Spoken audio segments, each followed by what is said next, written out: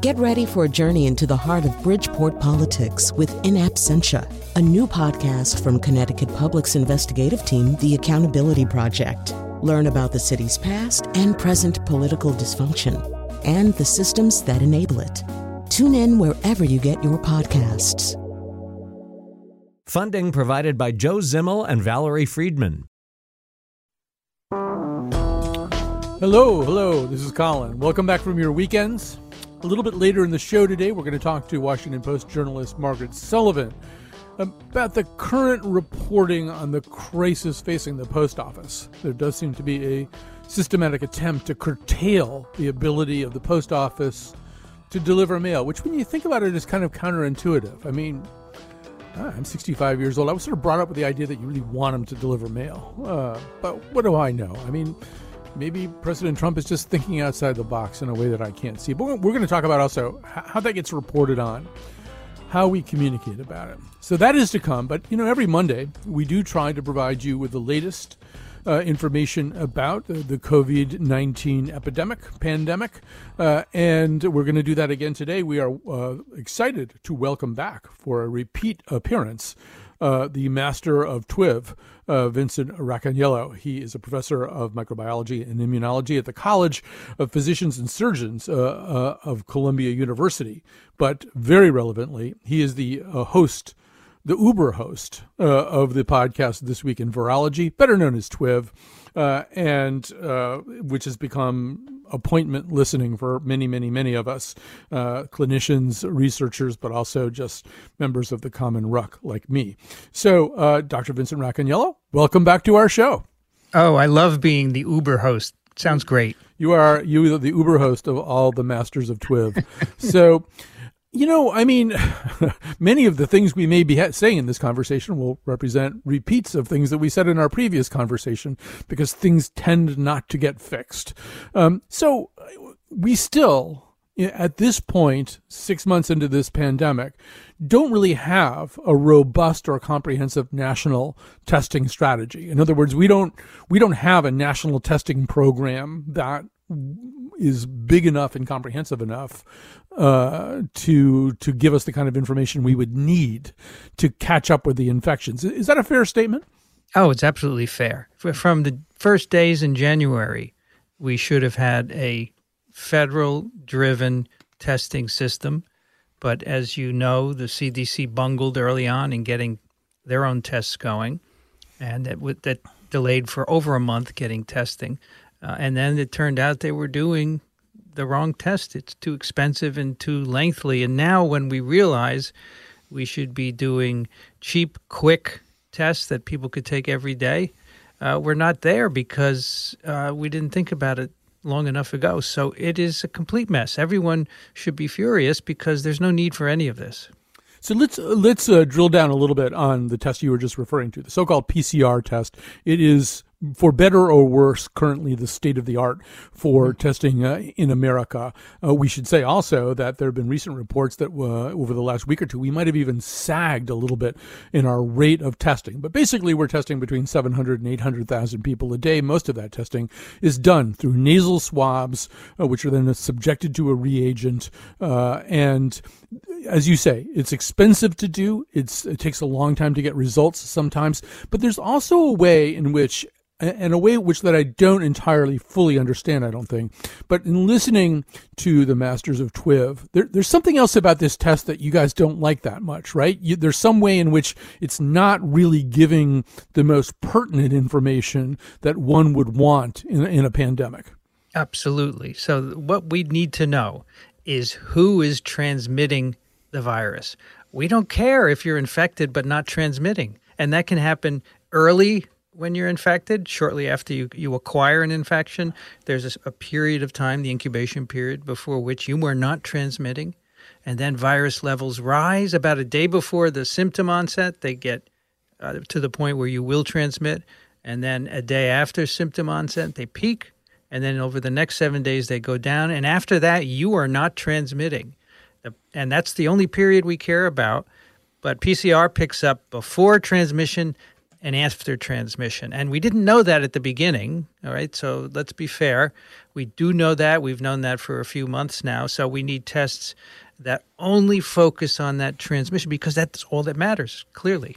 Right. So the PCR can even, as I understand it, it's so sensitive that it will pick up sort of genetic fragments of virus. So you have a test that's almost too sensitive. And I think also linguistically, in most Americans, including me, I've had a few people in my life who've had to be tested before hospital procedures or whatever. We only ever talk about positive and negative. There may be people like you who are talking in a much more subtle way about CT rates and stuff like that. But most Americans think, well, you're either positive or you're negative, right? Yes, absolutely. So I'm positive, that's bad. I got to stay away from people, right? Mm-hmm. And negative, good. I can go do things, but that's not really what we need to know. Just because you're positive, as you said, you could have fragments of RNA. It's not necessarily a virus that can infect anyone. And so especially for going back to school, the key is whether you're shedding RNA, whether you could transmit infection, because if you're not, we don't really care about that. And that's so hard to get people to change their thinking, from physicians all the way across society. You cannot get people to get away from this sensitivity thing. It's got to be really sensitive. It's got to be the best possible. But what about false negatives? We don't care. It's going to be positive if you're in that transmission zone. Right. So, even watching, so you had Michael Mina, who we're going to talk a little bit more about in this conversation, but you had him on a recent episode of TWIV. We've had him on our show, too. And there was a point in there where you guys started to talk to Mina. He's from Harvard's Chan School of Public Health, and is a big proponent of finding a cheaper and more relevant kind of test. But at one point, you guys were sort of talking to him, asking him about, well, what's the actual level? What's the actual presence of virus that would indicate transmissibility, that would make an infected person a danger to another person? And, 6 months in, I would think that would be sort of gospel at this point, that like everybody who's connected to this whole scenario would know that number. But it was kind of, I don't know, it was being talked about like it was information that hadn't really been pinned down and circulated. No, it still isn't, because FDA will not acknowledge that any test has to be related in any way to transmission at all. All they care about is detecting infection, and that's really unfortunate. And that passes on to physicians, because physicians only take what they're told, right? They don't figure out anything on their own. And if the FDA is telling them we have to be sensitive, that's the way they're going to think about it. But before Mina, I frankly hadn't thought about it at all.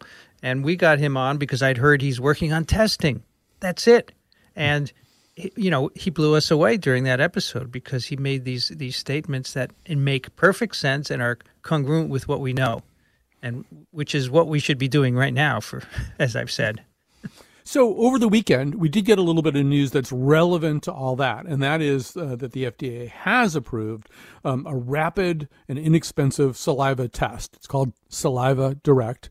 I should just say that was my rap name in the 90s. I'm not looking for any money from these people, but and this is kind of what Mina's been talking about, because the other problem, of course, is you can't get a PCR test just because you want it. It's closer to being a prescription drug than it is to being like a home pregnancy test that you'd pick up at a drugstore, right? The other problem with the PCR is it's not available just because you think you want to test yourself.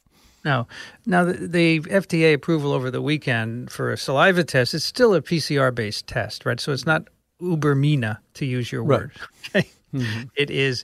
It's great that we use saliva, because a nasopharyngeal swab is very uncomfortable, and especially for young kids, that would be objectionable. You might not get the right sampling. So saliva is great.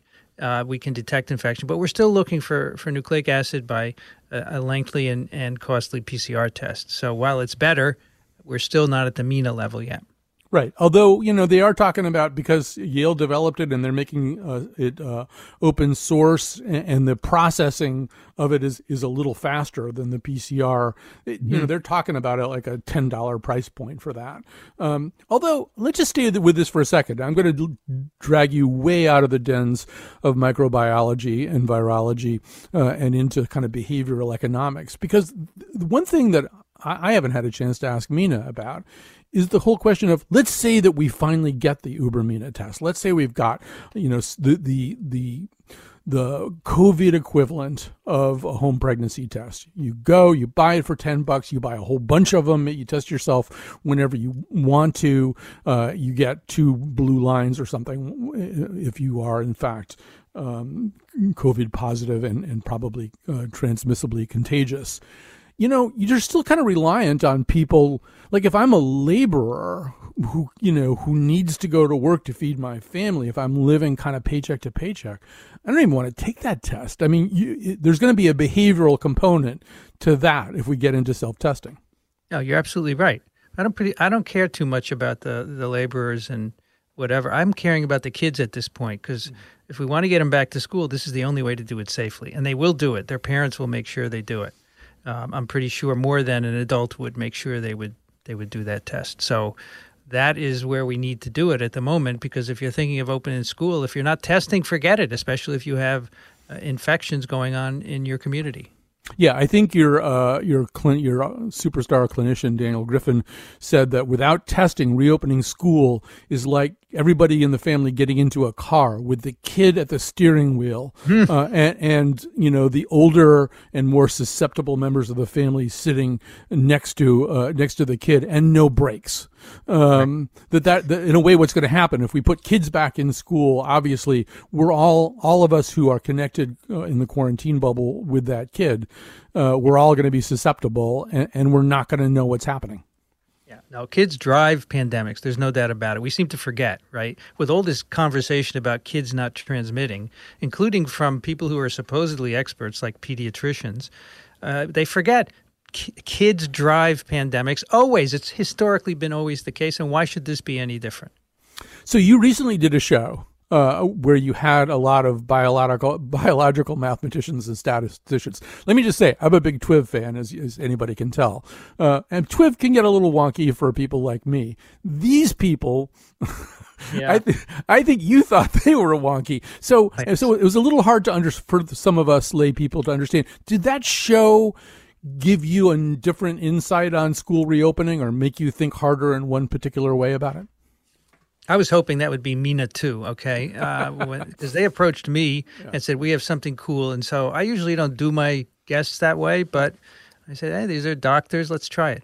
And so I didn't feel that it came off impressive enough. But what they did say, and others are saying similar things, is basically if you just cut attendance in half in your school, that's going to have the biggest impact on reducing transmission of anything that you can do. It's better than distancing, face masks, hand washing, according to their modeling, right? Mm-hmm. And I think that's important because if you're not going to cut back on school presence, then you're never going to impact transmission. But what they also did say is this won't work without testing, and if there's a certain amount of circulation in your district, don't even open school. Right. So, but that is interesting. I mean, one thing I know from listening to TWIV is that all models are wrong, but some are useful. But their models said if you had to do one thing, if you could only make one modification, it was cut the population in half in school. Right. That's right. That surprised me. I didn't think it was. I mean, looking at their graphs, it makes a big difference. And you can go for maybe 4 or 5 weeks without having to close school down, which is good. So, we're talking to Vincent Racaniello, the host of This Week in Virology, which you just absolutely should be listening to if you are not. So we're going to, just because I have you for a short amount of time, we're going to flit like a butterfly from flower to flower here.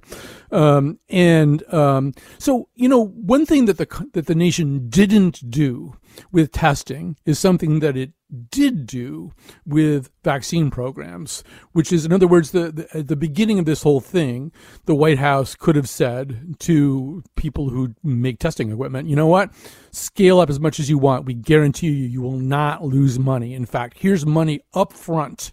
Make as many damn tests as you possibly can. But they are doing this with vaccines. I mean, they are actually giving large sums of money to companies in the belief that they will have a vaccine, money to physically scale up for that vaccine. They've even given over $1 billion to a company called Novavax, which has been around for 30 years without bringing any vaccine to market. So I don't know, how does Operation Warp Speed look to you? Is this the way we're going to get to a vaccine? It's one way. It's a fast way, because if you did it the normal way, it would take too long, right? You have to wait for phase 1 to finish, phase 2 and phase 3 all in sequence. And by the way, the phase 1 of, Moderna, which they, after 57 days, they said, okay, it looks good, let's do the phase 2. Phase 1 is still going on. It would take another year for that phase 1 to be done. So this is the way to accelerate it. And as Tony Fauci said, to lose money. You might lose money by taking some gambles. So I think it's a good idea. I don't agree with all the choices they're making, though. They're all really the same. They're doing the same kind of vaccine, slight modifications, and I think they should vary it more, but nobody's asking me. Right. So meanwhile, of course, as we know, Russia, they've already got their vaccine. I'll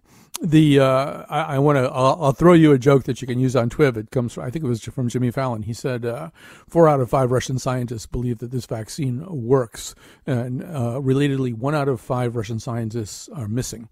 Very good. So this, you guys talked about this in a recent episode. This is something that we should probably not have a lot of confidence in. If some of your friends are visiting Moscow and offer to bring you back some Russian COVID vaccine, you should probably demur. No, this is nothing. They have barely tested it, and it's not even worth thinking about. However, the approach they're using to put one of the viral genes in a vector, an adenovirus vector, that's being done by others, like the Oxford vaccine is doing that, and we're supporting that. So we're going to get similar vaccines eventually. Just back to Warp Speed for a second. This is something that I brought up with a guest last week, too. I mean, it seems to me the other danger here is we already have a core group of people in America who, prior to this pandemic, distrusted vaccines, didn't want to get their kids vaccinated for measles. It seems to me that we might be creating a second group of anti-vaxxers here, people who would ordinarily trust and believe in science and in scientific institutions. And because they are that way, they see this thing that looks like it's cutting corners, or it's going too fast, or it's just trying to load too many procedures on top of each other. We might have sort of a second group of anti-vaxxers who say, yes, I believe in science and medicine. I'm not sure this is that. I agree with you fully. We have a lot of listeners who write in and say, I'm not taking any of these vaccines because I don't trust them, and I don't blame them. The name of the Operation Warp Speed alone is absurd, right? And then there was another one, Shark Tank, which had some similar connotation. So I agree, it's an issue.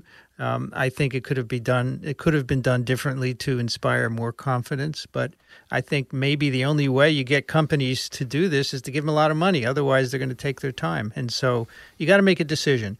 Do you want to rush a vaccine, or do you want the infection just to go through the population? My issue is, and you've heard this on Twiv, I'm not convinced that any of these vaccines will last more than a couple of months. And if they're 50% efficacious, what good is that if you give them to 100 people and 50 of them are not protected? I just don't see why that's worthwhile.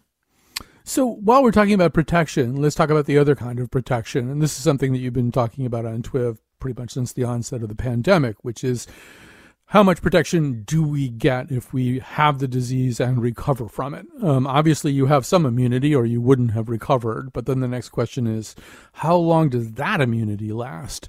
And I remember you saying months and months ago that you would be very surprised if the disease itself didn't confer substantial immunity to someone who recovered from it. Where's your thinking on that right now? Because there have been more studies, or at least more reporting on it.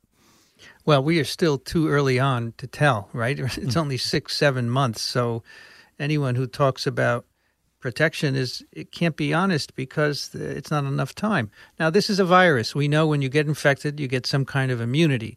If you go from the seasonal coronaviruses, which are the closest to this virus, right? There you get infected every year, and immunity goes away within a year, and you get reinfected the next year, except you don't get sick. So I would guess with this virus, we're going to get reinfected within a year, and you won't get very sick. But it's too soon to tell. And anyone who's talking about reinfection is really talking about anecdotal stories that physicians are telling, and I wouldn't trust them. Right. I mean, they can look anyway at the antibodies that they find that are capable of incapacitating a coronavirus in the blood of people months after they have recovered from COVID-19. But you're just saying the reality of this is that that's all they can really look at is what happens. There's nobody who's got blood a year after their COVID infection. Yeah. So we know antibodies last at least a couple of months. More important, I think, are T cells, right? The other arm of your immune response, the cells that kill virus-infected cells. And there's plenty of evidence for coronaviruses that those are actually more important than antibodies in protecting you and helping you to recover. Yet very few people are looking at those. There are a lot of conversations going on these days about cross-reactive T cells. Maybe you already have T cells that are capable of incapacitating this coronavirus because you've had other coronaviruses and developed those. And there are also kind of conversations going on about maybe our concept of herd immunity, the herd immunity that some people think could happen without a vaccine simply because of enough immunity existing in a population, that maybe they've been setting the bar too high, that maybe, for example, even pockets of New York City might have something approaching herd immunity already at this point. And how do you react to that kind of speculation? I think it's absurd, frankly. I don't understand why people are saying these things. This is no different from any other virus. It's just brand new. It makes antibodies and T cells. You need a certain fraction of immunity. Whatever constitutes that immunity, whether it's antibodies or T cells or a combination of the two, it's about 70% for this virus. And having been infected with common cold coronas is not going to do anything because everyone's infected with those. So why aren't we seeing any protection anyway? We're not. So I would just throw that out the window. I don't buy it.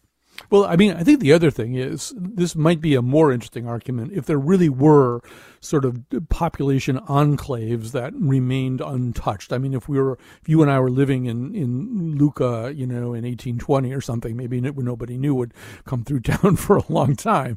But I mean, here, like I live in Connecticut, where we have very low rates, very good signs all around. But I don't know, there were some youth hockey teams that were moving in and out of here in New York State, and over the weekend we got news about a whole bunch of new cases because unless we can impose a more European-style lockdown where people really don't move around very much, I don't know how there could be herd immunity for one kind of sub-geographical unit.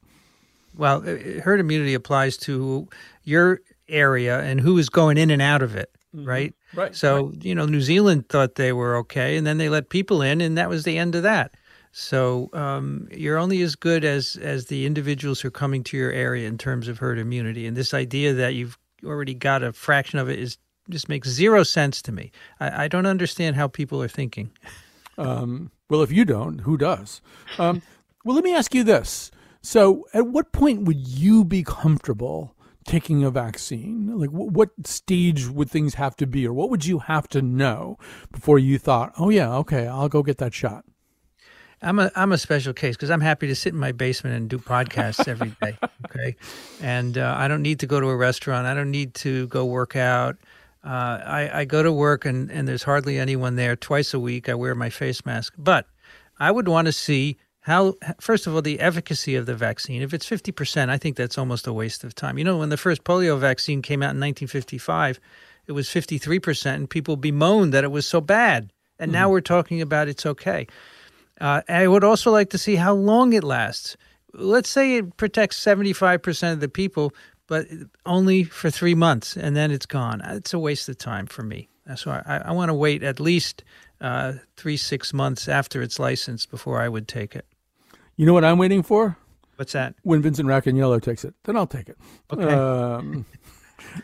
You're my barometer. All right. So Vincent Racaniello is a professor of microbiology and immunology at the College of Physicians and Surgeons of Columbia University, and he's the host of the increasingly viral podcast This Week in Virology. It is appointment listening for many of us. And thanks very much for taking time today to talk to me. Thanks for having me back. I always enjoy it. All right. So we're going to take a break right now. We're going to come back. We're going to talk to another of our favorite guests, Margaret Sullivan from the Washington Post, about how to cover the postal situation. Ooh, child, things are going to get easier.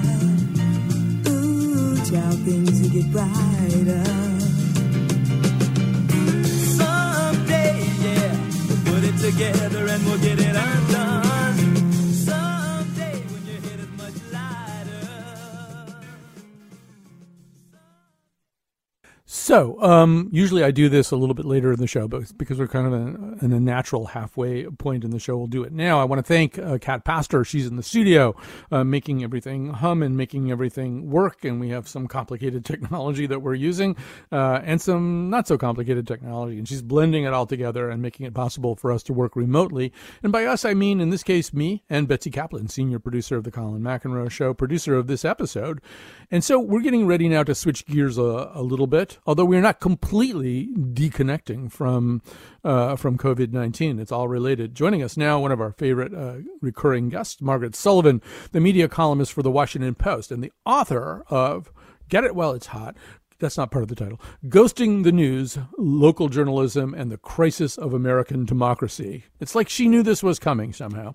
And she's with us now. Hi, Margaret. Hi, Colin. Thanks for having me. Always great to be talking to you and on Connecticut Public Radio, so thank you.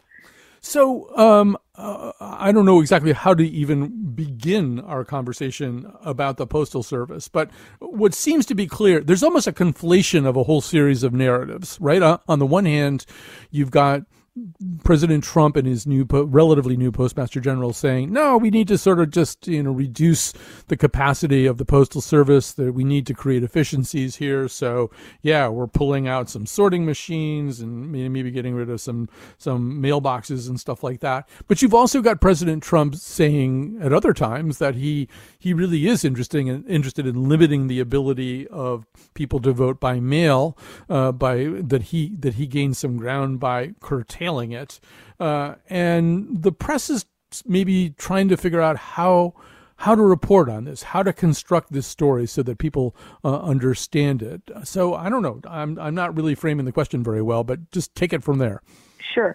Well, for me, the sort of signal moment was last Thursday, when in an interview with Fox Business Network, President Trump, somewhat to me jaw-droppingly, said, the expression is, he said the quiet part out loud. Right. And what he said Actually, Margaret, we can help you out here. We've got the clip. Here, let's just fire it off for you. They want $3.5 billion for the mail-in votes, universal mail-in ballots. $3.5 trillion. They want $25 billion for the post office. Now, they need that money in order to have the post office work so it can take all of these millions and millions of ballots. Now, in the meantime, they aren't getting there. By the way, those are just two items. But if they don't get those two items, that means you can't have universal mail-in voting because they're not equipped to have it. See, one reason President Trump could never be on Law and Order, because I would always confess in the first 5 minutes. I love your phrase. He said the quiet part out loud. It's kind of like when he turned to Lester Holt after he'd fired James Comey and said, well, yeah, it was the Russia thing. Right, exactly. And yet somehow these admissions, get ignored or somehow glossed over.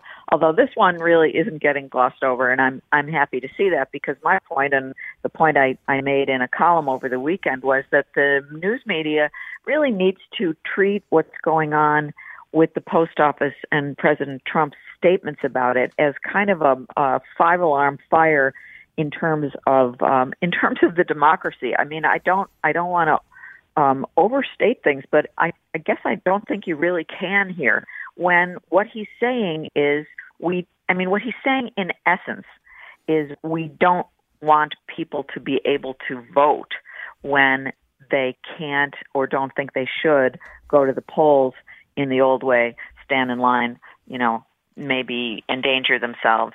The answer to that is vote by mail or absentee voting, which are pretty much the same thing.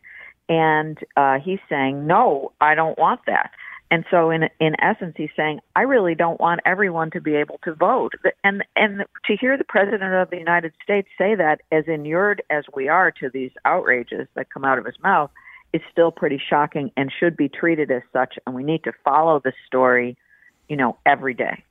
One reason that it may resonate is it's something. I mean, look, there was a postal guy, a postal official on Mr. Rogers' Neighborhood. Everybody has a mail carrier. 91% of Americans like the U.S. Postal Service. 91% of Americans don't like much of anything. So, I mean, that's kind of astonishing. But Pew Research. It's ice cream and the Postal Service. Right. That's all. So, with all of that, and this isn't as complicated as asking the president of Ukraine to come up with some information against one of your political opponents in return for a prearranged delivery of armaments. Not that was a particularly complicated narrative, but this is even less complicated, right? I mean, the president of the United States is talking about the Postal Service, something that we all deal with, 6 days a week. And it's not far-flung. It should be pretty easy for Americans to understand. But are there things that we of the press need to do to emphasize that understanding? I mean, I think so. To not let it be a 1-day or a 2-day story, or a story that sort of lingers for a day or two over the weekend, but to really follow it throughout the country. I mean, one thing that we know is that because of COVID-19 and the economic downturn and the stress on the postal system and the way it's been underfunded, mail is already being delivered much later than we're used to having it. I mean, I think almost everyone that I talk to has had the experience of, you're expecting something and it takes an extra week to get there or something. And so, to not address that, this is a cash-strapped institution right now. It's in trouble. And it needs the help, particularly right now when people like older people, veterans are waiting for their meds to come in the mail, and particularly when there are going to be a lot more people voting by mail, which is a good thing. We want people to exercise the franchise and be able to vote. Whoever they vote for, they should be able to cast their ballot. And sort of one of the weird things about this is that President Trump will sing the praises of absentee voting in Florida, where he intends to vote from because of his residence now permanently there, his permanent residence being there. And so he'll say, got to do that, everybody. Vote absentee from Florida. Absentee voting and vote by mail are essentially the same process. So it confounds logic. Right. And I think it also creates a kind of circularity in the following sense. We know, those of us who've reported this, who've researched this and everything, we know that voting by mail works. There's 5 states that vote entirely by mail. There's another 29 states, plus the District of Columbia, I believe, where you can get a mail ballot without having to provide some kind of reason or explanation. You can just get it because you want it. Those places, those 34 states, don't have worse problems, and they don't have higher rates of voter fraud or anything like that. They don't. So ordinarily, we would make the argument, well, voting by mail works, except that now we're wondering whether voting by mail works because the president has kneecapped it, allowing him also to raise the argument that maybe voting by mail doesn't work. And that's what I mean by circularity. It's kind of like that's right. The thing we would ordinarily assert isn't true anymore because of something he did. Yes, and I think that part of this is to sort of muddy the waters about what's going to happen on Election Day. He knows he's down in the polls. He knows that he is not the favored candidate right now, and obviously a lot can change between now and the election. But given that, he seems to be trying to preemptively create questions about whether the election will be valid. So, let's just say that on election night,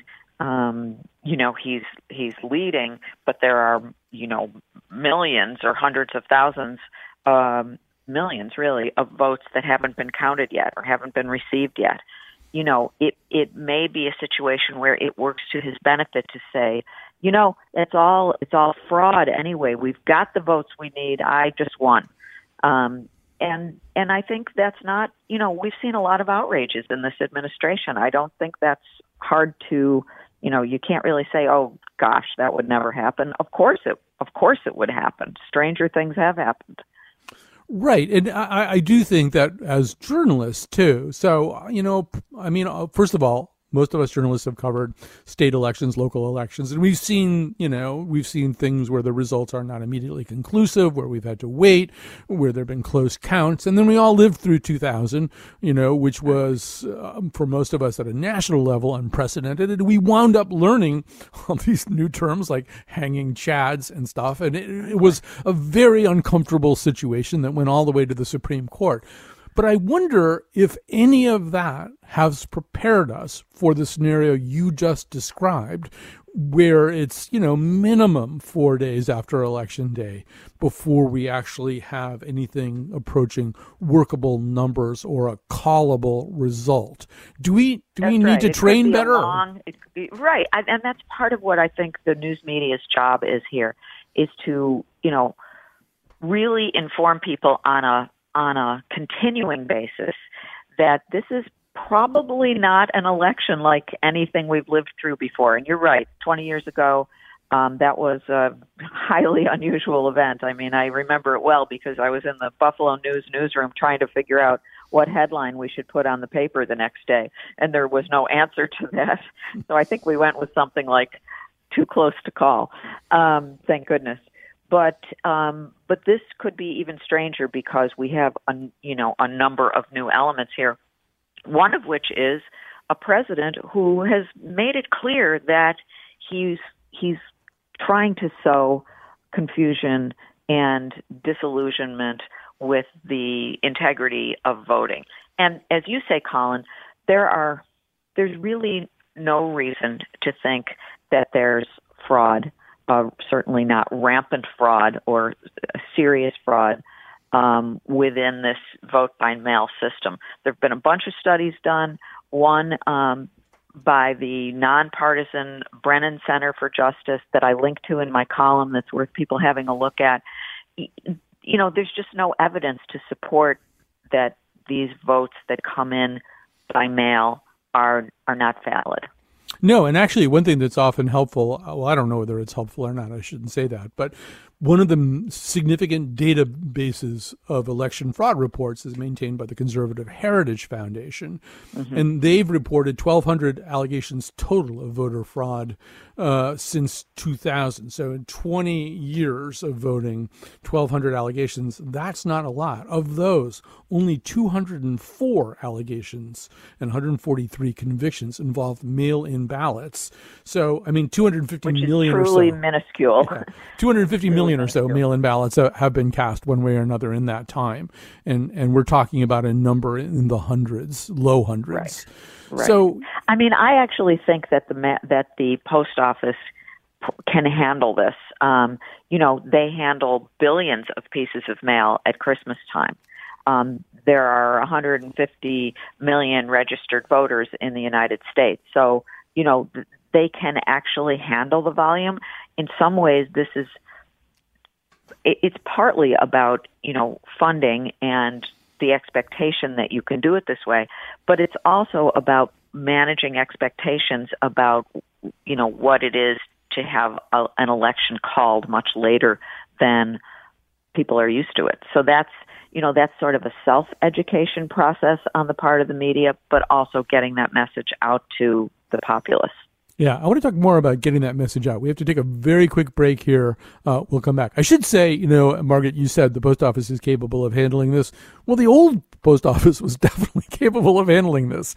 I don't know what post office we have after Mr. DeJoy or General DeJoy or whatever he is gets through bringing it under his heel. All right, we'll take a break. We'll be back with more of Margaret Sullivan after this.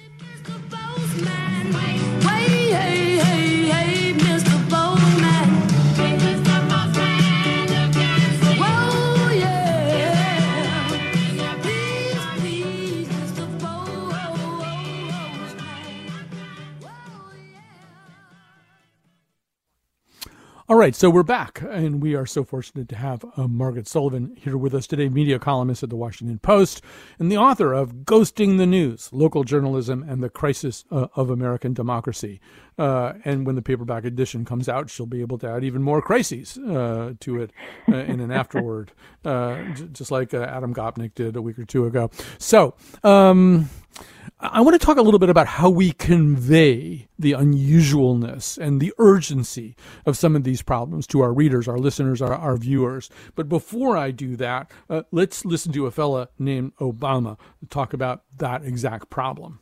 What we've seen in a way that is unique to modern political history is a president who's explicit in trying to discourage people from voting, right? I mean, usually the Republican Party for quite some time has actively tried to discourage people's votes from counting in all kinds of ways, whether it's voter ID laws or, blatant gerrymandering, making it difficult for people in certain precincts to find their polling places, right? All that stuff is contrary to American democracy, but I think the Republicans' view has been it's all fair game as long as it helps us gain power.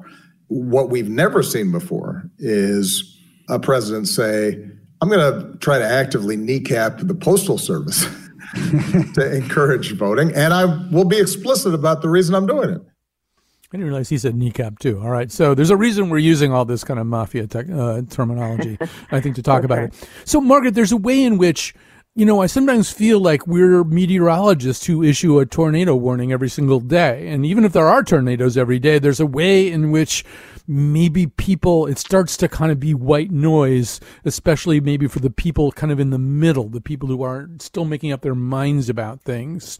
So how do we deal with that? Right. Yes, we in the press, and I think people who are news consumers, aka citizens, have become kind of inured to all of this information and all of this news and all of these outrages coming at us for years now.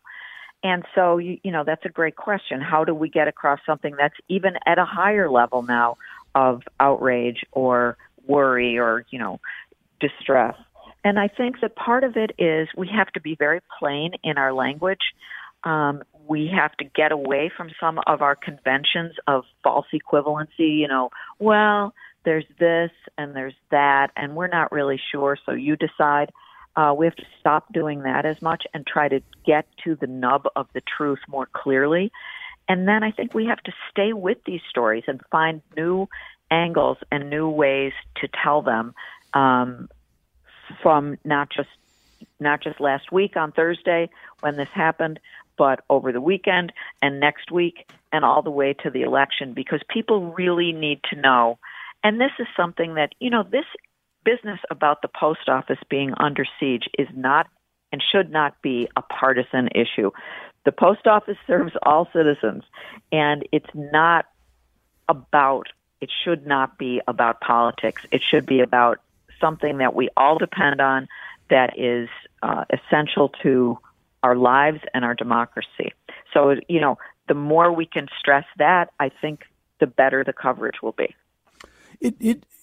Both of us are, I think, admirers of Jay Rosen, the creator of Press Think, the journalism theorist.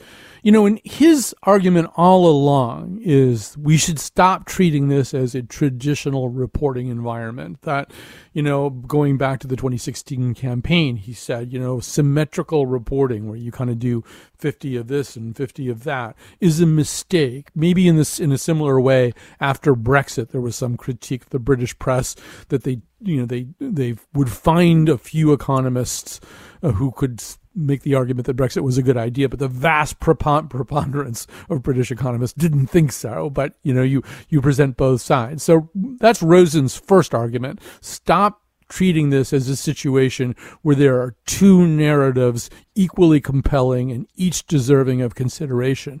My concern about that always is that you might lose people who do value some sense of fairness or equilibrium. I mean, you have to sort of think about the reader. What does the reader want, and will the reader accept a kind of lopsided view of things?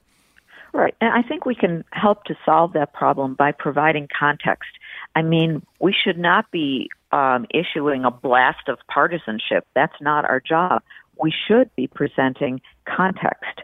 So, yes, give people a full idea of everything that's going on, the full range of what people are saying, but put it in a context that is more responsible. One of the things that I've written about and Jay Rosen has talked about is the idea of the truth sandwich. So rather than repeating lies and then later coming back with a fact check, start with the truth statement. And then if you need to introduce something that's false, introduce it and fact check it after that so that the preponderance of what the media is putting out there is factual and is true and is accurate. So it kind of calls us to think differently and get away from our conventions, which aren't serving us all that well right now. Right. I think it might be George Lakoff, who's actually the inventor of the truth sandwich. And the only reason I know that is that in speaking to Jay Rosen on this show, I attributed it to him, and he corrected me. So, and I think Subway now actually sells one too. So that's it's actually not a truth sandwich when you think about it. It's actually the lie is the sandwich, and the truth is the bread. But we can't get into all of that. Well, no, we can. I mean, so in other words, just to give people an example, we would say voter fraud is very rare, and it's even rarer in the mail. And then President Trump occasionally alleges that such and such a thing is the case. And then the other piece of bread, voter fraud is incredibly rare. Right. Studies show that that just isn't happening. That's right. But I mean, in terms of the rest of this, and particularly, given the fact that your book is out right now, how else can we be doing a better job? How else can here's our profession, and we're confronted with this weird presidency in which the actual institutions of the presidency are constantly under assault by the president, and that's all taking place against the backdrop of the pandemic, which makes a lot of other things difficult. I don't know. Are there some other ways you wish we would do our job a little better? And you only have about 2.5 minutes. Well, I mean, some of it is finding ways to engage people about subjects that are hard to engage people about. I mean, I've talked about this with climate change. It's a huge story. It's an extremely troubling, dominant, storyline, but it can be hard to get across the urgency of it because in many cases it isn't fully touching people's lives, or maybe it is, but they don't recognize it as such. But it's our job as members of the media, as journalists, to find ways to tell these stories in engaging ways that do get through to people. I mean, I don't think we can say, I can't find a way to tell it in a way that matters. Sure you can. You tell it through people's lives, you tell it through statistics, you tell it through infographics. There are many ways to get the story across, and it's our responsibility to do that. So I think we have to rise to this challenge and to keep coming back to it. So often we get distracted by the next shiny object and we forget the extremely important story that we said was so huge yesterday, but now we've moved on to something else. And of course, President Trump is very skilled at providing that distraction. So we have to kind of keep our eyes on the prize. All right. So you heard it, particularly if you're a journalist out there. That was Margaret Sullivan's halftime locker room speech. Go back out there on the field and try to put some points on the board here. Yeah, exactly. Media columnist at the Washington Post and the author of Ghosting the News, Local Journalism, and the Crisis of American Democracy. Margaret, always great to hear your voice on our airwaves. Thanks so much for having me. And tomorrow we're going to air a show about time. Time... I think it was St. Augustine who said, I know what time is unless someone asks me. Time is a very hard thing to quantify and explain. It exists in your body if you wake up at 2:38 every morning and you don't know why. It exists in the cosmos. We're going to try to explain all of that to you in how many minutes is our show? Well, it'll be very fast. We'll be less than an hour anyway. We'll explain this to you.